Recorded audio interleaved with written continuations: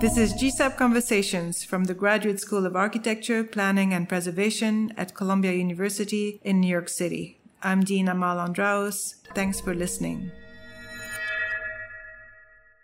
Hi, I'm Shritama from the AD program. And I'm Yuling from the MArch program. We're back with another episode of GSAP Conversations. This week we have a dialogue between architect Elena Jamil and MArch student Lucy Navarro. Working within the context of Southeast Asia, Elena Jamil's work has been founded on research into specific social and climatic imperatives of each project brief within a broader cultural framework. Jamil shares with us her vision on the potential of vernacular architecture and sustainable building materials, such as bamboo and timber, in Kuala Lumpur. She talks about how her firm's work designing smaller-scale pavilions has provided opportunities for structural and material experimentation. She also discussed her experience of running a practice as a female architect. Thanks for listening. I'm Lucy Navarro, a third-year architecture student. Thank you so much for joining us. Thank you so much for having me here. You've designed several pavilions over the years. How do you see the role of pavilions in your practice? The pavilions form an opportunity to experiment and to explore different techniques and also local materiality.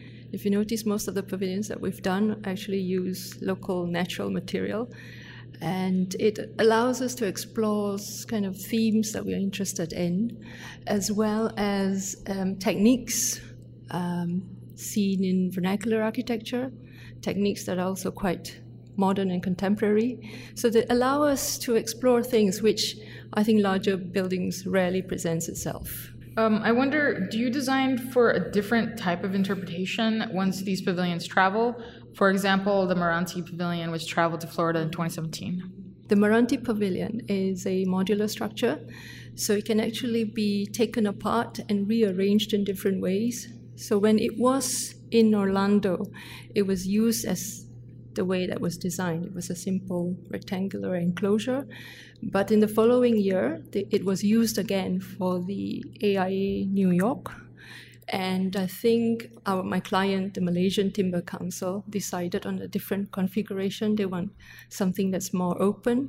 So they've rearranged the modules in a different way, so, which is great in that sense. And I know that you were talking about these pavilions aid in your research, but is it also the hands-on construction that plays into your work? Yes, definitely. I mean, because they're quite small and they don't take very long to build, we are able to be fully involved in the construction and, of course, the design as well. So in two of the pavilions, at least, we were working very closely with students, and my office, architects from my office actually were involved in the physical building of the pavilions. So it's great that we are really quite hands-on, and we could really experience building it and really touching it and looking at it in a very much different way. It's different from designing it on the computer and actually building it. So we could actually look at it in a very different perspective, which again in a larger building would be almost impossible. And do you think this hands-on interaction that you have with the pavilions and the students, how does that aid the growth of architecture students? In the Shadow Garden Pavilion, we didn't want them to, for example, just build it exactly as we have designed it. So we asked them to explore a traditional jointing method where we didn't use fasteners, screws, or nuts and bolts. It's all kind of mortise and tenons, lots of notches. And that's interesting for me because they're not just helping us build it, they are actually learning a new technique, which is very rare in modern construction. So I think that makes them think about not just designing, but actually thinking of techniques or putting things together, which sometimes in university projects they might not have an opportunity to think about. Do you think that was inherent? Because I know that your father was in construction, right? Yeah. So I'm assuming you were constantly around construction sites and around materials. So was this love of building always there? When I was growing up, I actually wanted to be a doctor. But then I think being an Asian family, my father said, architecture would be good for you, and he's not wrong. I love architecture. But I was always at building sites with him, and we had building materials all over the house. It was kept as storage in the house. And then I went to study in the UK. I actually did a construction course, which is a very vocational course, before I started the architectural degree. So in that course, I was actually learning how to mix cement and do tests on concrete cubes and things like that. So it was a very hands-on experience. And I thought that was, a very, very interesting start as an introduction to architecture. So I suppose being hands-on has always been in me, I suppose. And I love to be very much part of the construction process. So my practice is quite small, and we don't do really large projects, although I would love to have the opportunity to do more larger projects. But then it allows me to be quite involved in every project from start to finish. And speaking about larger projects, you recently proposed the Bamboo Terrace homes, right? Yeah. Which is mass contemporary housing built predominantly from harvested bamboo. Yeah. Do you find yourself having to justify the material to clients, and do you often face opposition to its use? Oh, yes, definitely. I mean, I think for almost every project, when we feel that there will be a good opportunity to use natural, sustainable material, we will try to sell the idea to the client. So in almost every project, we have a bamboo proposal, but I think 90% of the time it's shoot down, and they say, no, we're not having this. Mainly because there's fear about the durability, and that it's a material that has is related to this idea that it's a poor man's material. It's related to this idea of a bamboo hut in the jungle. Yes, we do. It is very difficult to convince clients to design using bamboo. And in my talk later, I'll probably talk about how bamboo is not a standard building material, and that's the reason why. It's not something that you could just specify and pick up from the builder's yard or the shop. It's something completely quite special. And I think that's the main reason why there is this reluctance in developers and my clients in using this material. So on one side, you have advanced material research, and on the other, you have a movement to go back to natural materials, like we were speaking about bamboo. So what are your thoughts on these two opposing architectural trends that are beginning to develop? It would be interesting to use natural material in really contemporary and modern-looking building. I'm not averse to building like we did in the past, although we do look at the past as something that has a lot of information that could inspire us, that could help us understand how to build in the future. But it would be great if we could build modern, exciting, dynamic buildings using more sustainable materials, and that's just it. I think there is lack of choices at the moment. You either use concrete, steel, and glass, but there are all these other interesting things that you could use in modern architecture. You completed the Bamboo Playhouse project in 2015, and you've said the bamboo can be an everyday construction material, which we just spoke about. So what are your thoughts regarding the viability of bamboo in urban and suburban contexts? As far as, could you see bamboo in New York City in this type of context?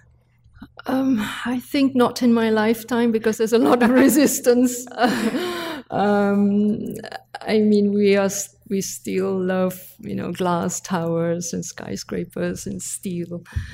But I think there is a global movement now, especially with the climate crisis, for using timber, for example. You're seeing timber skyscrapers being proposed by architects in different countries, and I think bamboo is the next thing that we need to look at as a very, very viable, sustainable material. I think the interest and the concern about this global climate crisis has started more of a debate whether we should build in a different way. Does that influence the way you design consciously? It does. I mean, we are not only concerned with materiality, of course, we are also concerned with designing that really responds to the local climate and the local conditions. If you ask me if bamboo is the answer to everything, I would probably say no, because there are opportunities that would be great for bamboo, but not necessarily for another building where perhaps it makes more sense to build something out of steel or concrete because of the nature of the building. And although bamboo has historically been used in Malaysian architecture, the material has fallen out of use. What motivated you to bring back the construction? I've never learned about bamboo at university. We started thinking about bamboo when I first started my practice, where we did a lot of competitions. So we know that bamboo is sustainable because it grows so quickly compared to timber. But I think it was competitions that we entered that really allow us to think beyond the kind of standard materials. And we thought, okay, we'll try this building with this competition entry with bamboo, because imagine the opportunity was if it was really built using bamboo. So you think that it was the motivation to, one, win the competition, and two, look at a different way? Yeah, perhaps at the time, we didn't have much work at the time, so we did so many competitions at the start of the practice. So, we do 50, 100, we might win one. Wow. So there is this drive, I suppose. I mean, we live in a very hot and humid climate, this drive to make our buildings as sustainable as possible. And one of the things is to look at sustainable materials. And when I was doing research for this interview, I came across one of the quotes that I found in this archive, and it said, "We need to treat materials that are more difficult to get with more respect," which I thought was really interesting. No, did I say that? You did. How can this mindset change how architects practice in other places around the world? I mean, for example, like timber. Timber is a very precious commodity, and it should be treated with respect, in my opinion, because it takes so long to grow, and it's kind of Earth's gift to us, and also to make sure that we don't just take away this timber from the earth, but not replacing it as well. So I think that's what I meant with treating things like this with respect, that you don't just create massive deforestation just because you'd like to use that material. So I think I was referring to timber in that sense, yeah. And although your practice is deeply rooted in place, do you have aspirations to build in other locations around the world and share your ideas? Yes, of course. I mean, we do competitions all over the world. We always start by looking at the climate, at the local conditions. We also look at the vernacular typology, what's been done in the past. For every different locations that we've done, it's just that we've never won anything outside Malaysia, but we did win one in the Philippines, where the geography and the climate is quite similar to Malaysia. In fact, the vernacular architecture is actually quite similar as well. They have timber and bamboo houses in the past. So as your firm continues to grow, do you think that you will be able to maintain the rigor and... Yeah, I thought of that. I mean, if I were to be asked to do a skyscraper, I mean, how would I design that skyscraper? That's right. Another question that's always playing in my head. But there was a skyscraper that was built in Kuala Lumpur by Jean Nouvel recently. And it's a simple kind of thin building with plants all over it. And I thought that's such a beautiful solution to building in the tropics at such high density.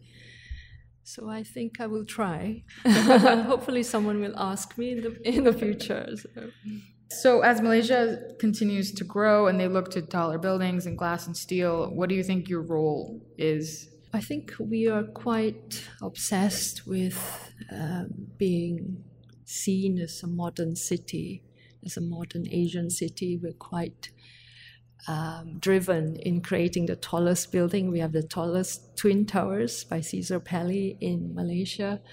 So I suppose my role is to bring things back down to earth a little bit. I like to think that I emphasize on things that are at ground level. I think what happens at ground level is so important, and that's what's important to most people rather than the skyline of Kuala Lumpur. And also about responding to the climate, because most of these skyscrapers are just glass, and when the weather is so hot, you think that there must be another way of building things. So I don't know whether I inspire people, but I feel very lucky to be invited here. You inspire people, so yes. I don't know whether my work has any impact or not. But with every project, we do try to think about things that are important. I was just wondering, because it's such a male-dominated field, architecture, and you're a woman. Yeah. And all the images that I was looking through, it was women. So I was wondering, do you have an all-woman practice or close to it? And what is your experience practicing? Yeah.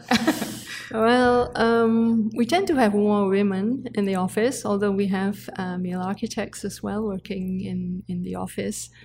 I don't think that's a conscious decision. That I want to have an all-women team. Not at all. I think we're very diverse in the kind of people that we get in working with us. It's just how good you are, and I like you, and we should work together. It's as simple as that. I've been asked if there are challenges working as an architect or female architect. I'm not sure. I mean, people like to say that architecture is a men's club where you get jobs through how well you know people, who you golf with, and things like that. But from the beginning of my practice, we invest in publishing our work ourselves. I mean, we invest in good photography. We put up a good website, and I think that's how we get most of our work, is through our website and through social media. So I'm happiest when I'm in the office actually doing the project rather than going out looking for work. So I don't feel that I am discriminated because I am a woman, because I work in a slightly different way than most other architectural firms. I had a professor once tell me that he only hires women because they're harder workers. So I was most of the time, I don't think that's wrong.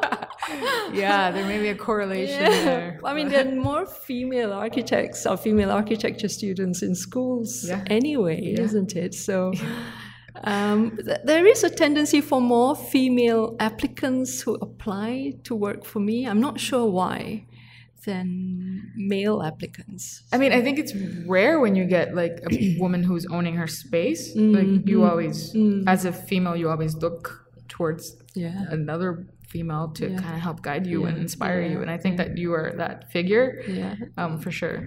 Maybe. Yes. Thank you so much for speaking with me today. Thank you. It's a great pleasure to be here today. Thank you.